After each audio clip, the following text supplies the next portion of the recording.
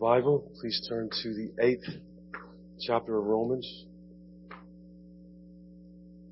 Romans chapter 8. Paul's opponents, if you remember, among the Christians in Rome, have been challenging the gospel that he preaches. They question whether Paul's gospel could be God's gospel because it doesn't appear to have any visible or tangible power over sin, over the world. It doesn't really change everything, at least not what can be seen. After all, in 8:17, Paul had just written that if we are children of God, we are heirs of God and joint heirs with Christ, if indeed we suffer with Him, that we may also be glorified together. Being promised, being guaranteed suffering is not what we think of getting when we receive the gospel by believing in it.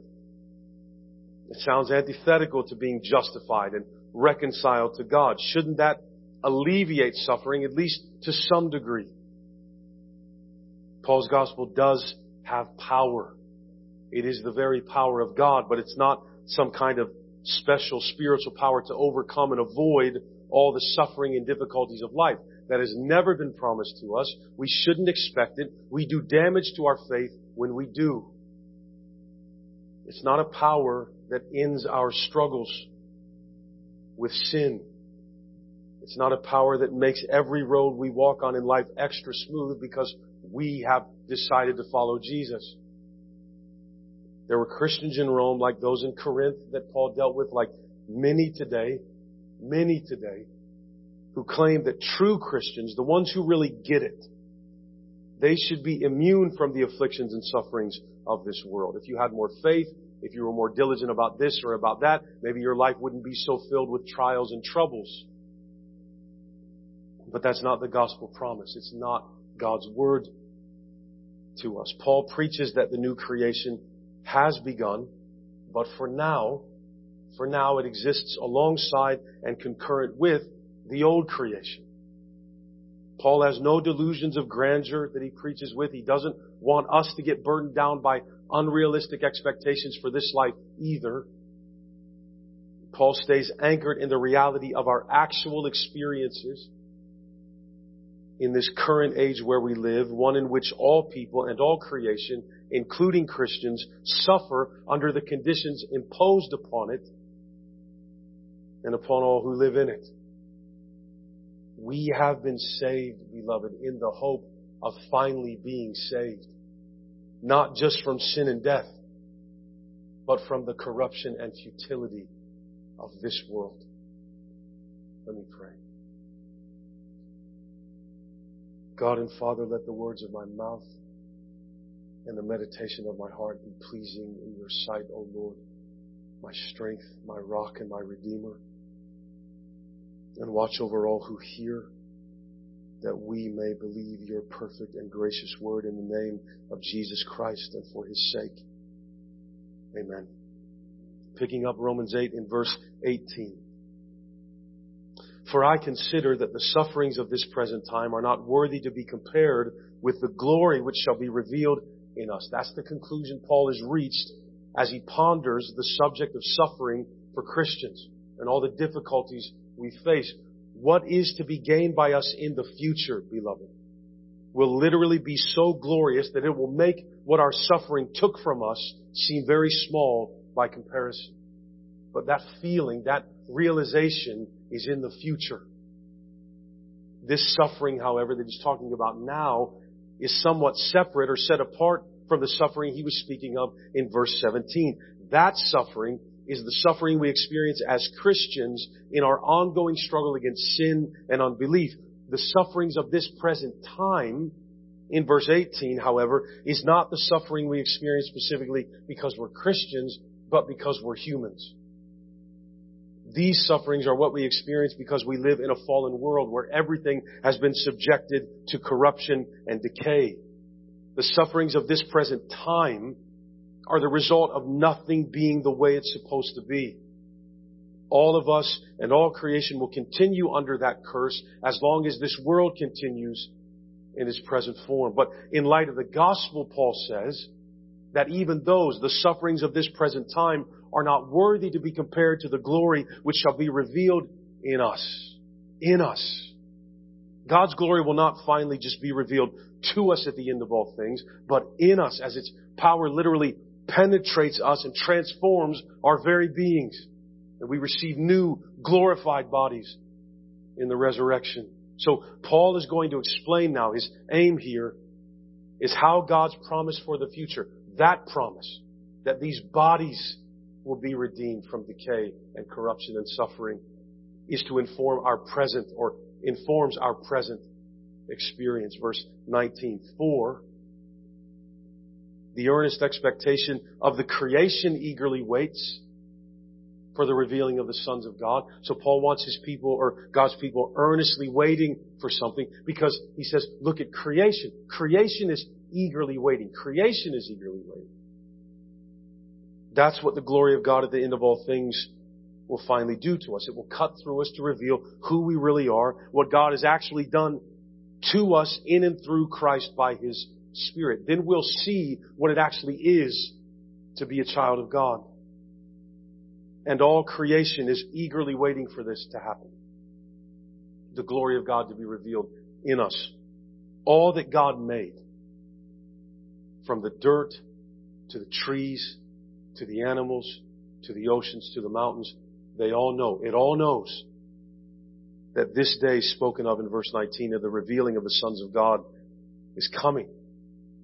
And this creation, the entire cosmos, the eternal Son of God, who is the Word of God, spoke into existence, has an earnest expectation for the final reveal of God's redemption in us. Now, why does the creation have that? Where did it get it from? Paul goes all the way back to Genesis chapter 1, verses 3 here in verse 20. For the creation was subjected to futility, not willingly, but because of Him who subjected it in hope, because the creation itself also will be delivered from the bondage of corruption into the glorious liberty of the children of God, that liberty that will be ours when God's glory is finally revealed in us. When humanity fell in Adam in Genesis 3, God cursed the serpent, He cursed the man, He cursed the woman, and He cursed the ground.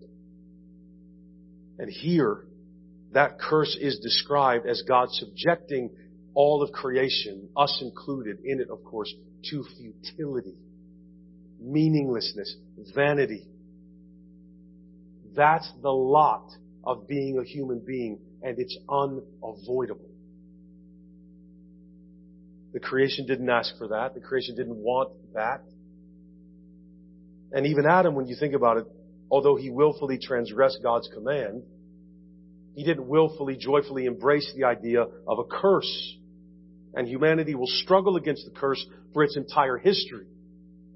This futility is life now in a state because of sin, where we're completely unable to fulfill the purpose for which God created us. Living outside of that is pure futility. We do all kinds of things. We do all kinds of things, right? We do innumerable things, wonderful things, many of them. But it's all in futility, in vanity. Because having been separated from God, none of it truly fulfills us. Right? So we work and we work and we work and we try and we try and we love and we gain and we lose and we get and we search for more. And one way or another, we find out eventually that everything is pointless. It doesn't do what we want it to do. Nothing delivers. Right? We can't escape time. We can't escape death. We were created to worship God and live in love and communion with Him. But our sin has separated us from Him, and He subjected us to the gods we wanted to worship rather than Him. He gave us what we wanted. We begrudge Him for it, which is very ironic. Talks about this. Paul talked about this at length, you remember, in the first chapter of Romans. All the awfulness in the world is the result of being allowed to do what you want to do. It's not God's fault. It's our fault. And if we're going to blame Him, that means we have to admit that He's responsible and worship Him as Lord. We're stuck in our own futility. Life created to find identity in the worship of God alone is futile when God is not worshipped alone. So, nothing works as it should. It's all broken. The whole creation was subjected to this futility. So, creation also is eagerly waiting to be put back into the state it was in before everything began to decay. This is why grizzly bears eat people. This is why dogs get old and die. And they're dogs, right? Wonderful animals. And they die and they get sick and they leave or whatever. You can't have them forever. This is why. This is why floods and tornadoes and mudslides and earthquakes kill and destroy. It's not because God is walking around with a ledger going, oh, you sinned today? That's a really bad thunderstorm that's going to damage your car. No. It's that the world is in a state of decay because we sinned long ago in Adam. All creation is groaning and aching and waiting. When we go out and look at nature and all its beauty and grandeur and glory, are we remembering that the Bible says what you're looking at that is so beautiful is groaning in expectation for something? We don't talk much about the expectation of creation, just what we see in it. But what we can't see is how it longs, eagerly waits to be set free from the corruption imposed upon it because of us. It'd rather see us do something different for it. And it is God who will bring this about through His Son, the true Adam, the true good steward of all creation, because He doesn't sin. Creation has an expectation because, so notice that, rather than the creation being bitter at the way of things in it, it has an expectation because God subjected it to futility in hope, not just to be mean and cruel, but in hope of something. Hope for what? What Paul describes in verses 19 and 20, the revealing of the sons of God. God told creation when He cursed it, that one day I am going to reverse all of this. And creation heard it. Right up against the curse in Genesis 3, remember, is the promise in Genesis 3. Creation heard it. Creation still believes it. Creation is not sinful, for all that God created is good. We mess it up. We take plants that were made for our good and turn them into drugs that destroy us. We do that. It's eagerly expecting and waiting for this day to come, the day when God reveals the fullness of just what it was that Jesus did when He accomplished redemption. So, there's no saving or preserving of the earth that will ever take place apart from God's final redemption of humanity. Until that happens, this world is not going to get better. And we aren't going to save it or fix it. Not spiritually, not physically, not ecologically. That doesn't mean we don't have to be good stewards of it. We ought to be, as Christians, the best stewards of the earth. But it's not going to have its corruption taken away until the final day when God reveals His redemption and His glory in us, when His Son comes for us again. Yes, beloved, we have the first fruits of the Holy Spirit in us. He'll talk about that in verse 23. We have that right now. We have been given what he called in verse 15, the Spirit of adoption, the Holy Spirit of God. But we're still included in the creation that is groaning until the end. God made a promise in Genesis 3 to the creation also, even as He was subjecting it to futility. So in verse 21, it also will be delivered from the bondage of corruption into the glorious liberty of the children of God. Just like us, you know. You see how Paul is further characterizes this futility in verse 21. Futility is the bondage of corruption that we in all creation experience because of the curse. It's the effect of the fall. To be released from that is what it truly means to be free, to be liberated as a human being. This freedom is associated in the text with the glory of the children of God. Earlier in Romans 8, liberation, freedom, was the work of God on an individual. Here, that freedom is also going to be experienced by the creation, by the ground, by all that God has made. The freedom of all creation is the result of God fulfilling that promise from Genesis 3:15 in the death and resurrection of Christ. It's a whole new creation that's promised, where Jesus is the head and not Adam. It's precisely what is promised in the new heaven and the new earth in Revelation 21. God gave this hope to creation with His Word, with a promise. And beloved, there is a sense in which we are being reminded in every tornado, every blizzard, every animal attack, that creation is waiting in hope for the promise to finally be revealed. The creation is also saying, get us out of here. Take this away. Today we in all creation are imprisoned to corruption. It's everywhere and in everything. This present time and its sufferings that Paul spoke of in verse 18, that began all the way back in Genesis 3 and will continue until the final day when God's glory is fully revealed in us. Humanity at the curse of creation will also be present at the redemption of creation.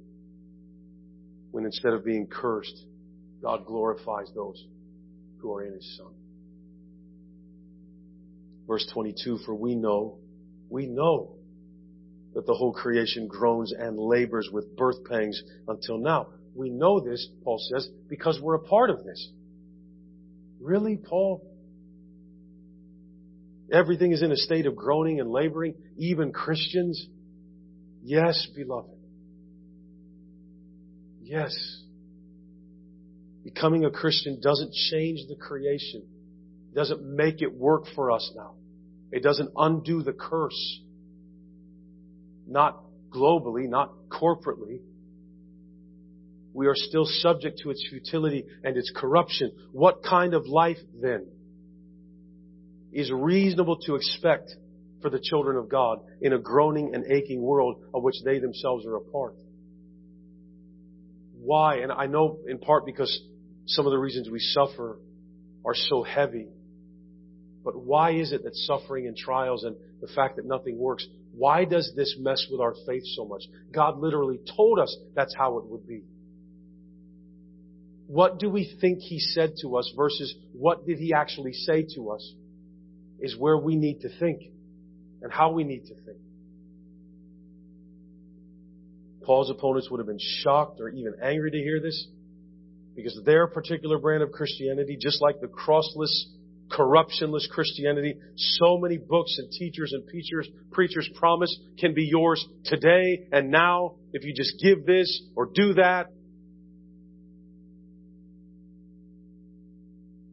Right? They teach you shouldn't be so pessimistic about things. We should speak of ourselves, of Christians, as we shouldn't be speaking of ourselves as Christians with such defeatist language, as being subjected to suffering and futility and bondage to corruption like the rest of creation under the curse. We aren't like that, Paul. Yes, you are. And so am I. If you're a human being, saved or not, yes, you are. That's reality. Doesn't mean God doesn't love you when you suffer. It doesn't mean that, like, you're worthless when you're going through difficulty after difficulty after difficulty.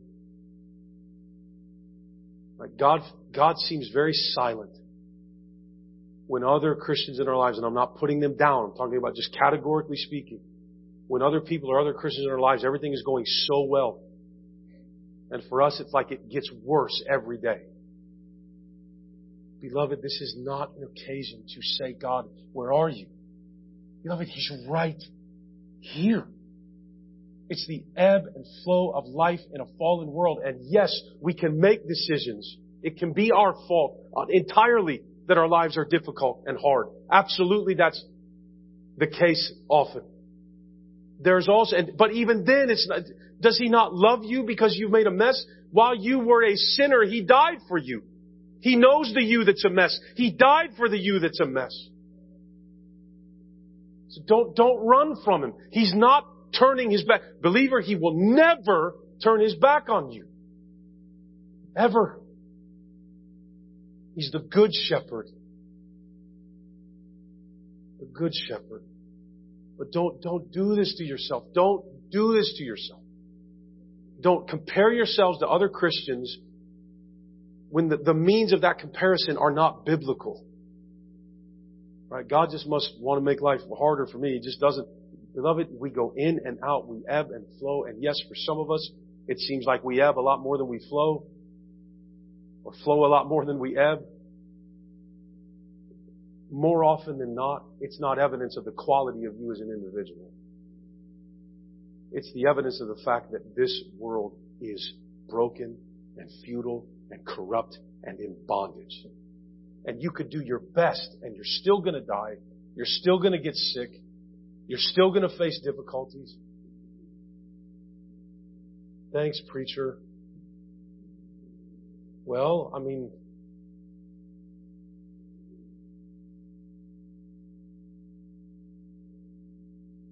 why?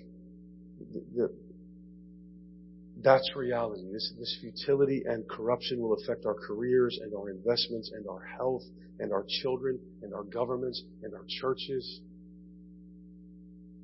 And on it goes. Why are we so shocked that the world is hard to live in? That people are impossible. That's like things are just dead set against us. Why? And nothing works, and everything dies, and everything rots, and nothing is ever really as promised. In the middle of that reality, why would we not want to hear that this is a temporary state that nobody can avoid, rather than God just deciding to make your Monday extremely miserable, or your life? Why would we not like to hear that while in these mortal bodies Paul keeps talking about here in Romans, it will rarely feel like we are justified, adopted children of God? What are we groaning for God to do? Keep His word or change the world so that we can be happy in it? You want this world to end, trust me. We want our nations and our kingdoms to last forever, never go away, never die, never decay. Why? Beloved, why are we so afraid to die? Of this world ending? Why are we so afraid of the apocalypse? It is our liberation. Let it come. How long do you want to live in the bondage of corruption? How long do you want to groan without seeing? And no, you don't want to leave your loved ones behind, and I'm not trying to make light of that or something. And it's not a sin when there are things in your life and in creation that you love. That those aren't sins. What I'm saying is at the macro level of life. Why do we mortgage everything to avoid death? Why do we mortgage everything to avoid suffering? Are we trying to make the world into something that God will not let it be? And so no wonder there's this distance imposed by us between us and God, because it doesn't really seem like He loves us. Because if He did, He would fix this. Beloved, fixing it means ending it.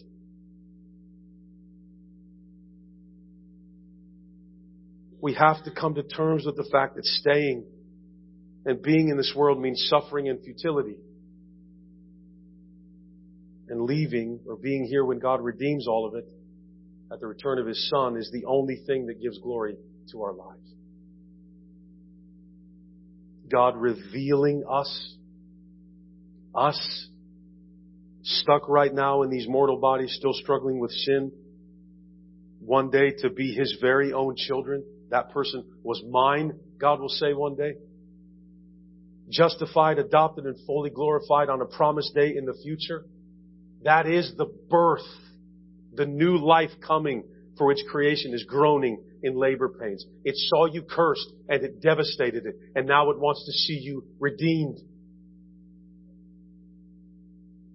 This is the promise of a new heaven and a new earth where we will be revealed in glory as God's children. That phrase you read there, until now, in verse 22, until now is letting every generation of Christians make this text their own. It was until now when now was like AD 49. Until now is now in 2023. Letting every generation of Christians know from the moment it was first written until now, whenever and wherever now is, that the world under the curse will basically always look and feel the same for us. It's not just the unbelievers in nature and all the rest of creation that are groaning in the bondage of corruption. Verse 23, not only that, but we also who have the first fruits of the Spirit, that is, who do know that we're sealed for this coming day of redemption. He spoke of in verse 18 and 19. Even we ourselves, groan within ourselves, eagerly waiting for the adoption, the redemption of our body. Just like creation is eagerly waiting the redemption of what it groans in. Remember in verse 15, Paul told us that we receive the Spirit of adoption. Amen. The Holy Spirit of God by whom we cry out like God's true children do, Abba, Father. Beloved, the fullness of what it means to be adopted by God, though, the fullness of that hasn't happened yet. Don't mean something is insufficient in what Christ did. We're looking at what the text is telling us. You've received the Spirit of adoption. You haven't come into your own as fully grown sons yet. We haven't moved into the new house, so to speak. But the forms have been signed. And the debt has been paid.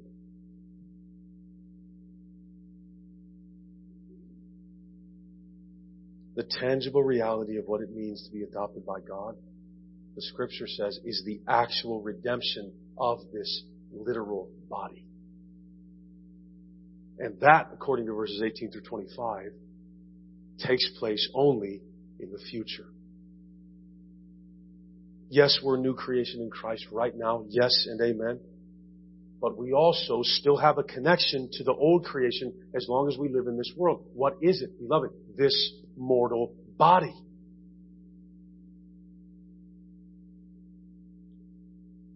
Mortal, broken, decaying, corrupted, suffering body.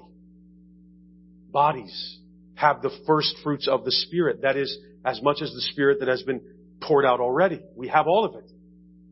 In this body. We've received the Spirit of sonship, of adoption in this body. But we still await the appointed time that we, again, come of age, so to speak, as sons. That sonship, which is our present standing with God, is hidden right now with God, just like our lives are right now in Colossians 3:3. Our lives are hidden with Christ in God. Until then, until the revealing of this truth in us, we wait and we hope and we groan for freedom and for glory because we don't yet possess those things in tangible form or in their fullness. But it's guaranteed. It's written in stone and in blood. It's written in the stars that at a time set by the Father, the Christian will enter into the rights and privileges, if you will, of being a son of God, a child of God. The time when the sinfulness in us is fully and finally purged from our bodies is the redemption of our bodies that completes God's work of redemption in us when we take full eternal ownership of all that He claimed for us in His purchase of us in Christ, but not yet. So in this in-between, between two worlds, don't begrudge God for life in this body, forgetting that your real life is hidden with Christ in God until that day, and He will bring it to you personally. Every single one of you who believes or will believe. Verse 24, for we are saved in this hope. I thought I had it all. You do, but you're saved in hope of something more. We were saved in this hope, but hope that is seen is not hope. For why does one hope for what he sees? Meditate, beloved, on Romans 8:24. Every chance you get. Why does one hope for what he sees? But if we hope for what we do not see, we eagerly wait for it with perseverance. Don't doubt the promise in the midst of futility and the bondage of corruption and the groaning and the birth pains. That is going to be our experience. This theology in verse 24 is the foundation of all that Paul has said here. We were saved in this hope. Hope about the future. While we live in the creation, we are saved now in the hope of being saved then. We wait in hope for the redemption also of our bodies, because only then will we see the promise in its fullness, with perfection and holiness being obvious and complete, living physical lives in a literal new heaven and a new earth, a literal new creation. We wait for this. We don't have it yet. That's why we live in hope. That's why we were saved in hope. Hoping and seeing are mutually exclusive things, aren't they? Where there's one, there isn't the other. Beloved,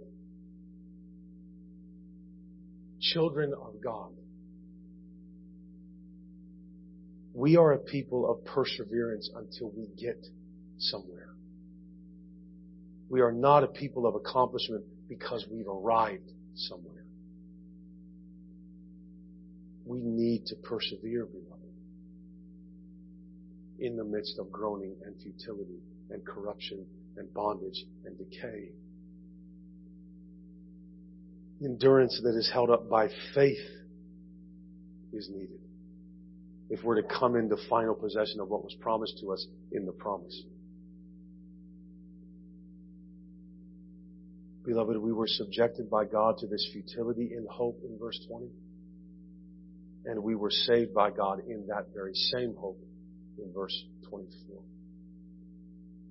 Hope is the essence of the life of a Christian as long as we live in mortal bodies. It's a life of hope. This is the whole reason why Christians live in this whole suffering now, glory later pattern. It's because He's not yet appeared to reveal the glory that is in us. But He will. He most certainly will. In verse 23, we eagerly groan and wait in hope for the redemption of these mortal bodies that are subject to futility and the bondage of corruption, that aren't disease-proof, that aren't accident-proof, that aren't poverty-proof, that aren't depression-proof, that can't stop sinning, that just can't shake off all this corruption, just like the rest of all creation. Don't set your expectations for life in this world too high. Doesn't mean you have to be a pessimist and every moment is miserable. No, we're not Eeyore. Alright? You know Eeyore from Winnie the Pooh? The little donkey. Just sucks the life out of every tree in the whatever acre wood. I don't know what it's called. In verse 24, we were saved in this hope. Saved in it. Meaning that we were not saved in the sense that here and now in this world and in these bodies, we tangibly possess or see our full redemption. We were not saved so that we would live without hope. Does that make sense? We were not saved so that we wouldn't have to hope for something more. We possess right now the hope that we will one day be delivered from all these things, from these bodies, which again, He's just building on the promise of 7 verse 24 that we will be delivered from this body of death. And He's adding on to it. He's saying you won't just be delivered from this body of death, but from all this corruption and futility in which you live. One day that is going to happen because of what has happened in the past in Christ. which was the fulfillment of a promise that happened thousands of years before that and comes to fruition. What if it was today?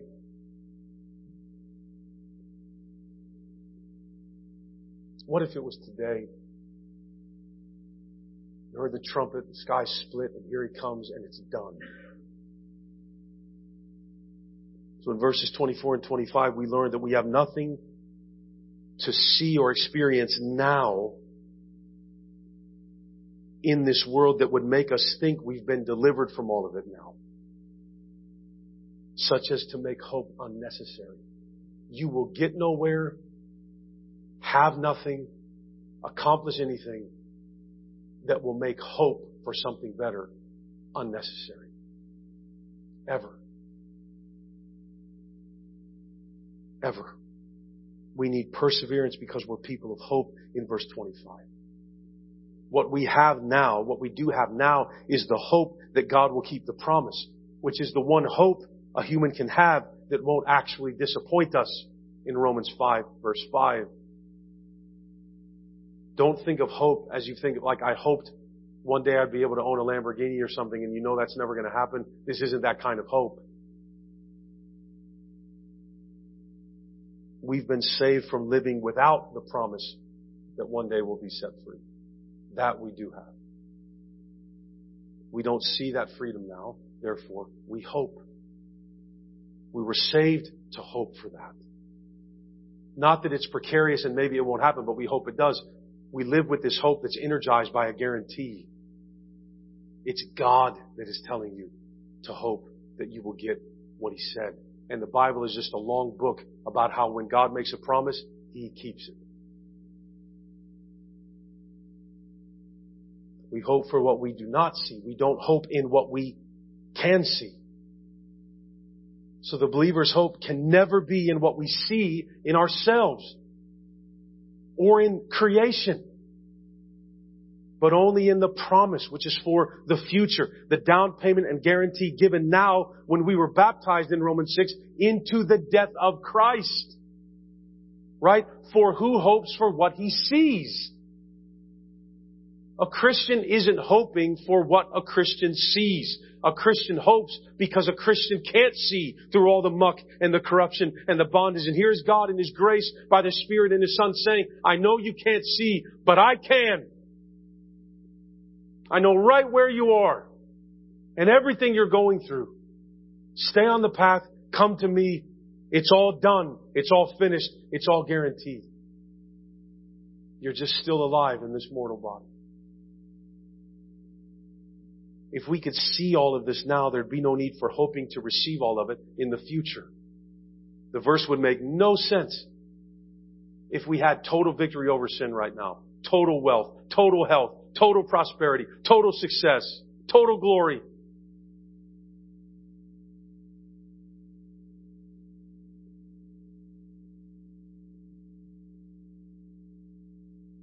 And absence makes the heart grow fonder, doesn't it?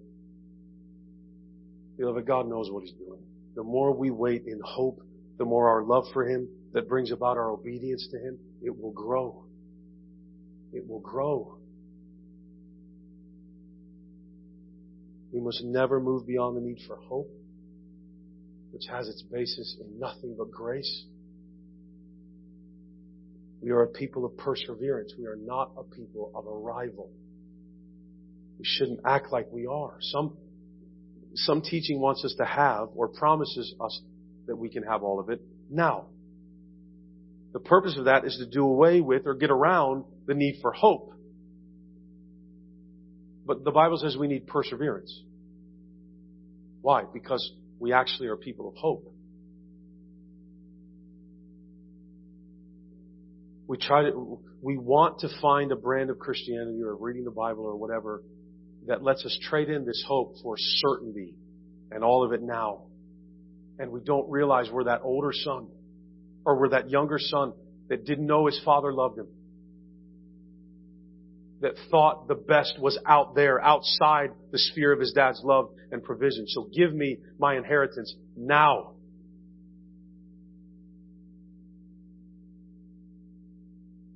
I have it now, but I can't have it now.